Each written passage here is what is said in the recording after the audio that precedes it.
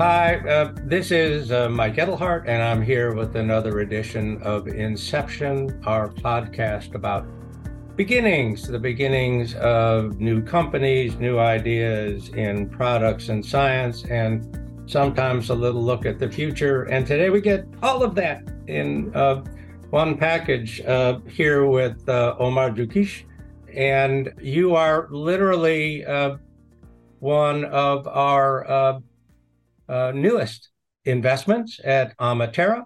And you guys actually are helping us prepare for the future. So, sometimes we get asked, are you interested in the environment and climate and all that kind of thing, like so many funds are?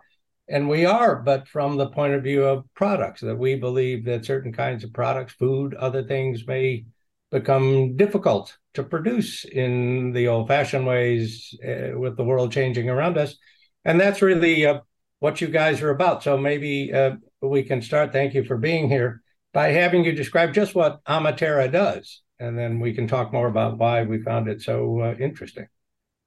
Yeah, absolutely. So Amatera, it's a biotech platform to accelerate the breeding of perennial crops. Perennial crops, it's all the coffee, bananas, cacao, grapes out there.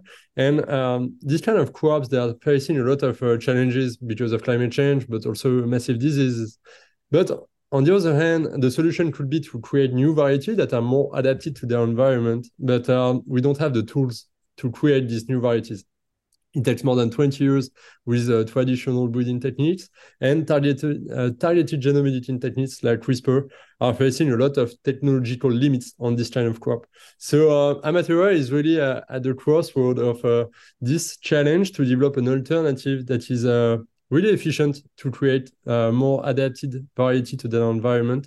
And we are focusing on coffee, actually, because coffee is one of the most under threat crop. By 2050, half of the suitable land to grow Arabica will have disappeared. So we really have to find a solution to replace the Arabica or to make it more sustainable. And we are working hard on that to create, we call it the Robustica, but happy to come back on that. So yeah, Yeah. Amatera, And maybe go into it a little more detail. But so I can imagine folks listening to this or watching this going, oh, great, Frankencrops. So here's more weird science coming to produce something that's really not natural at all. And they're going to try and convince us it's natural and better, but it's just weird. And in your case, it's actually natural. So why don't you talk about that a bit? Because this isn't GMO type stuff at all. yeah, totally. Basically, what we do is to so in nature, what nature does. So there is the natural evolution of plants, and then there is the natural selection of plants to select the best one according to one specific environment.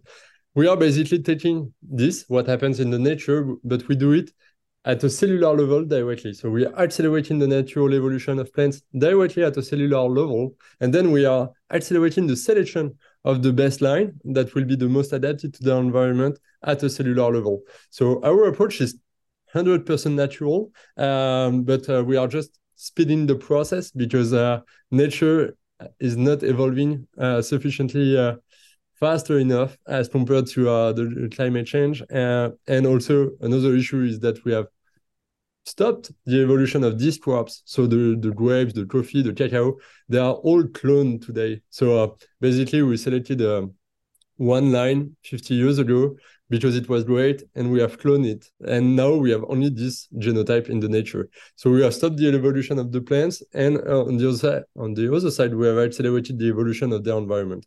So we are just balancing this Mm. by accelerating the natural evolution of the plants also. Helping the natural process that plants go through if we aren't getting in their way a little faster than it might happen on its own. And also looking at that natural process, recognizing what's going on. So you're looking for those strains that might show the right characteristics as opposed to just throwing them out there and letting nature make it slow but certain choice. Yeah, exactly. So you mentioned Arabica and Robusta, and there may be folks listening in who don't, aren't experts on coffee or whatever. So most of the coffee, at least in the U.S., Europe, comes from Arabica beans, which have been favored because of certain perceived flavor characteristics and things like that. But they're really princess and the pea kind of crop. They're very finicky, very hard to grow, and very particular about their circumstances, right? Yeah, so the Arabica, it's between 60 to 70% of the global coffee production. So it's really the biggest species of coffee produced. But the Arabica is it's a plant that needs to be grown in high altitude with a really low variability of temperature. And in terms of yield, it's a low yield variety. So it produces 2 to 3 times less than a Robusta.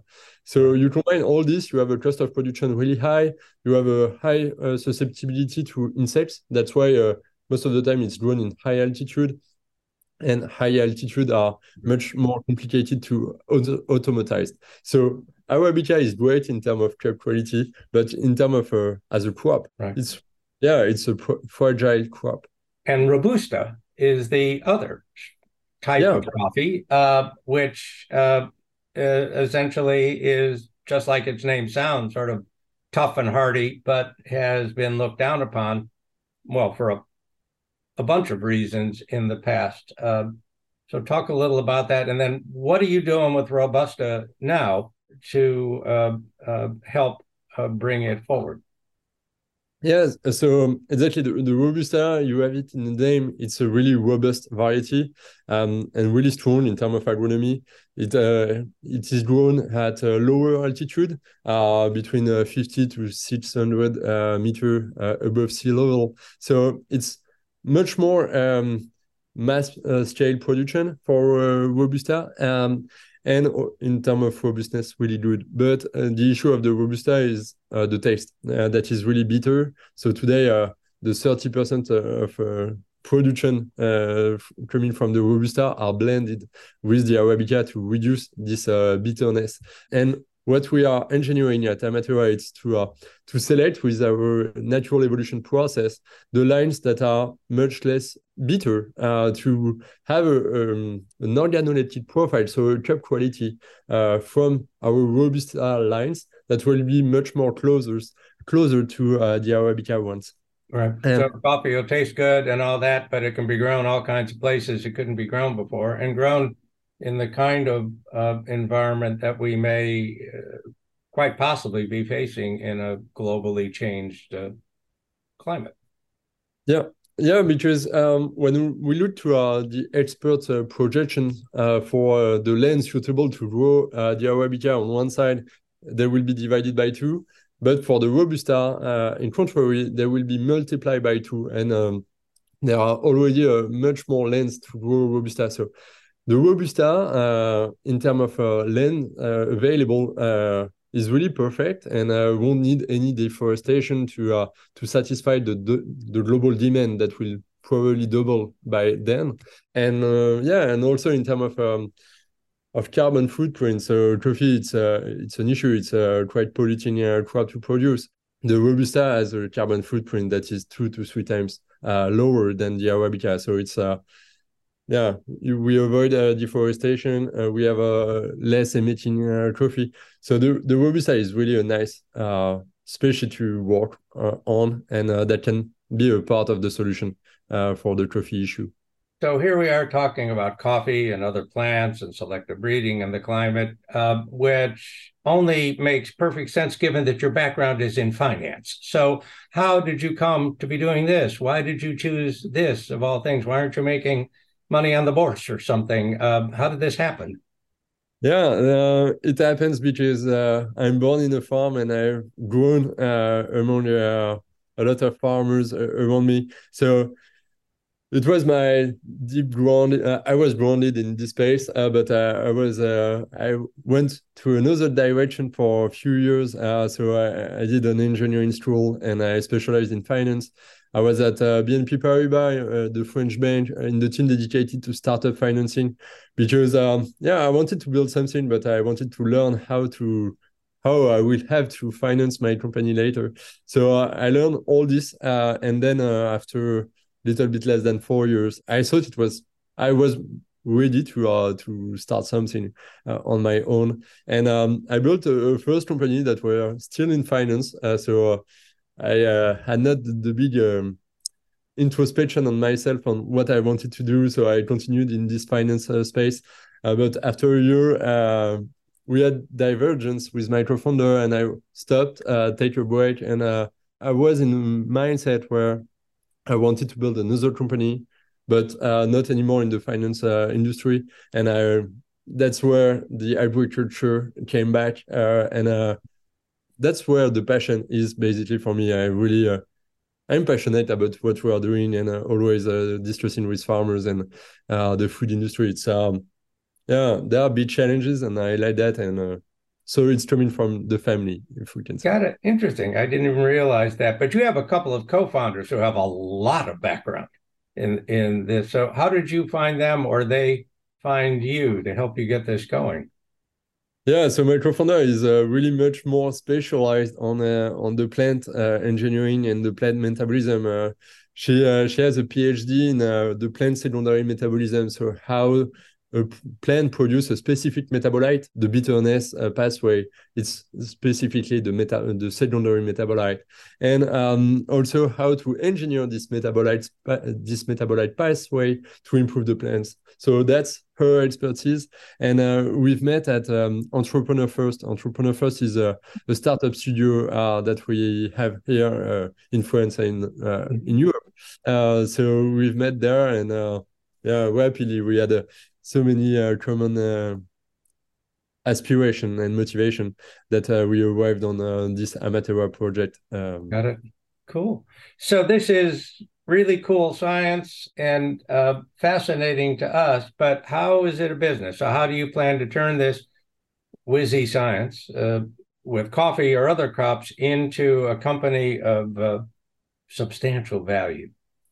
Yeah, so today we are creating two coffee variety, the Robustica that I explained, and another one that will be caffeine-free to replace the decaf part of the market.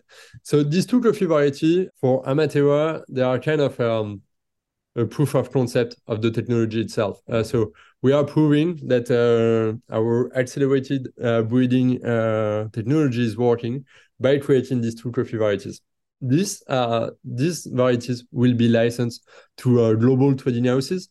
In the coffee market, there are 6 big trading houses managing most of the flows between growing countries and consuming countries. So there will be the licensor of our proprietary coffee varieties.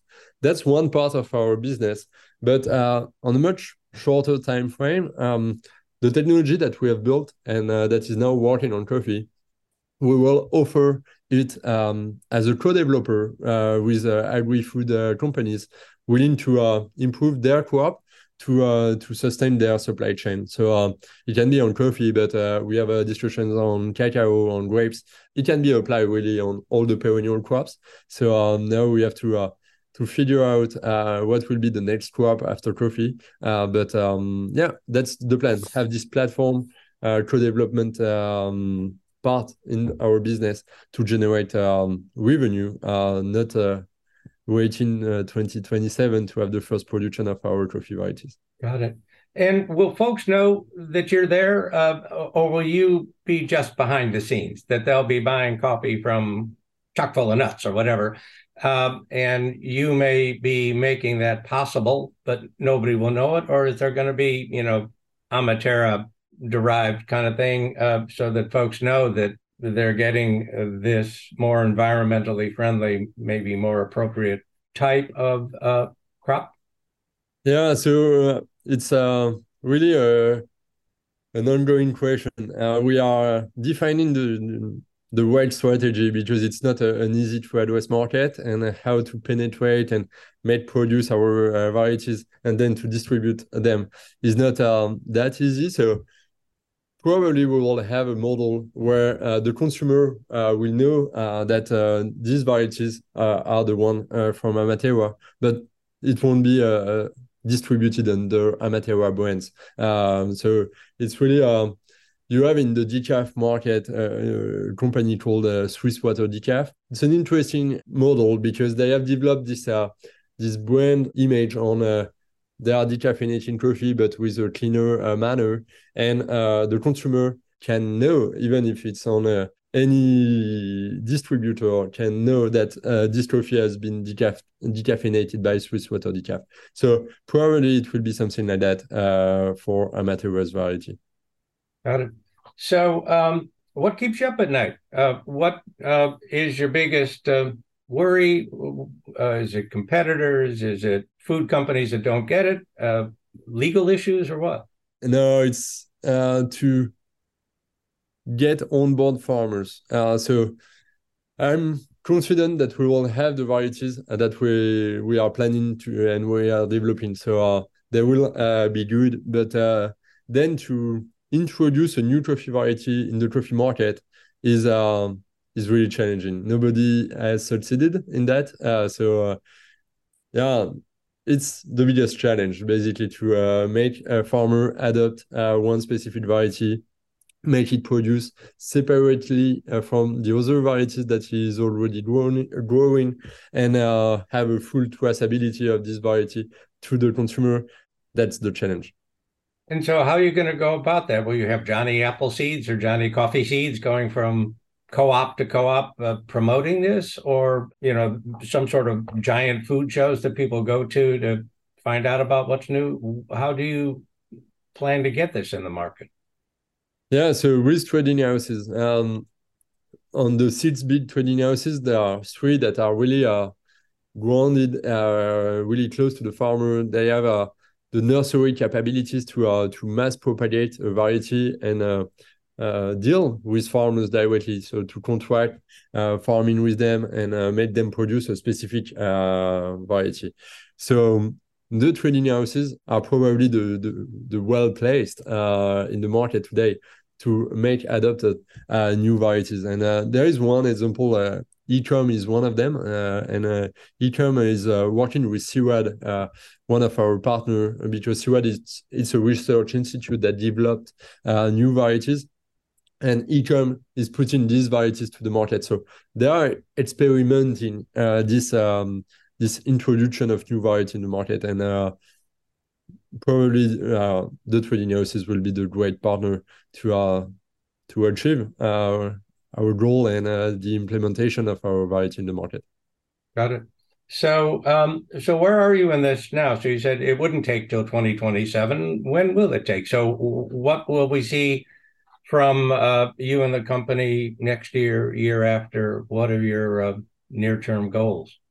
Yeah, so the goals are ready to have the most performing technology, so meaning the most automatized one, where we can develop thousands, tens of thousands lines in our pipeline and be efficient on other crop than coffee. So to scale the technology to grapes, cacao, thinking also of banana. So yeah, next year it will be that to figure out which is the best crop for the second application of our technology and prove that it works on another crop as well.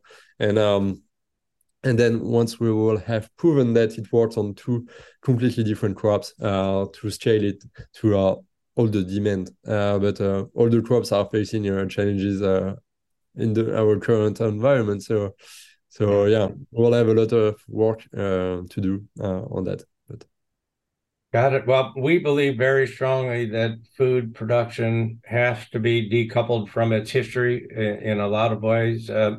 New strains, new ways to grow food, new ways to distribute food, all of that. So we're very excited about this and can't wait to see how it comes out. We got a lot of coffeeholics on the team, and there are a lot of coffeeholics out there, and folks just take for granted that it'll be there. And it's important from a commercial point of view that it is. So can't wait to see what happens next.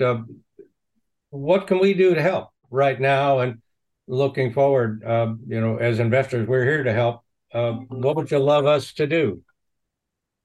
yeah, so I think we are today. What we are the most looking for is to have the introduction to the right people in these big and giant agri-food companies that have the power to so because if we take the chocolate industry or the coffee industry, the roasting company, for instance, they are at the end of the value chain, but they are the ones that have the capabilities and mostly the financial capabilities to develop breeding programs that can solve the issue at the beginning of the value chain. And so to have the introduction to the right people at these agri-food companies in the coffee, but also in the cacao and in the banana industry, that's where you can be the most valuable for Amatera today. Yeah, so if you can, also always happy to.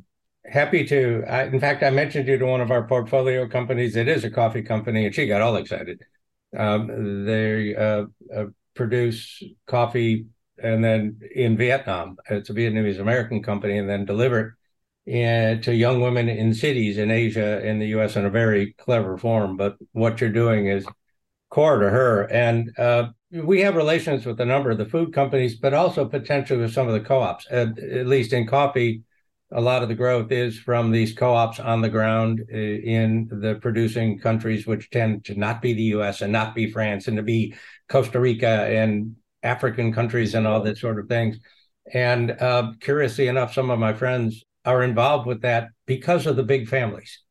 So these co-ops are owned by landowners, and the landowners tend to be prominent families in those cultures, and prominent families in these cultures tend to be wealthy. And if they're wealthy, they get to know people who can help them with their wealth, and people like that tend to know people like me. So in that way, I think we probably can help. And we've been hearing a lot about some of the issues on the ground with these, the roasters are one group of folks who actually finish the beans and produce the product like Starbucks and all this kind of thing.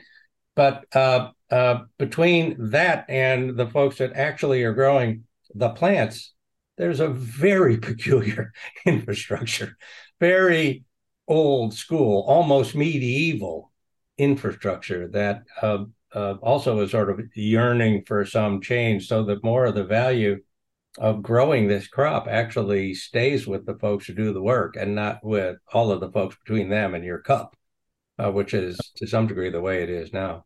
That's the challenge. And when we are thinking of a new coffee variety development, so the two that we are developing today, they are really creating value by themselves. So when we create a caffeine-free, we remove the cost of the decaffeination that is really high. And with the Robustica, we are competing with the price of an Arabica, but with a lower cost of production. So this value creation that we are making, the goal is really to share this value with the farmers, to have a more integrated and sustainable model with them. And it's also the leverage to get them on board. So yeah, it's totally the plan, and that's what we expect to do to retribute the farmers that will grow our variety much better than what they are today. Yeah. Terrific. Well, excited. Can't wait to see what happens next. Let's make a pledge to do this again in a year and see how much things have changed and see where things are. Delighted to be investors and think you're doing something that is great commercially, great environmentally, and important in many ways for many people. Thank you, Mike. And yeah, no, and I'm really happy to have you on board also. So thank you to be part of the journey. Very, very exciting.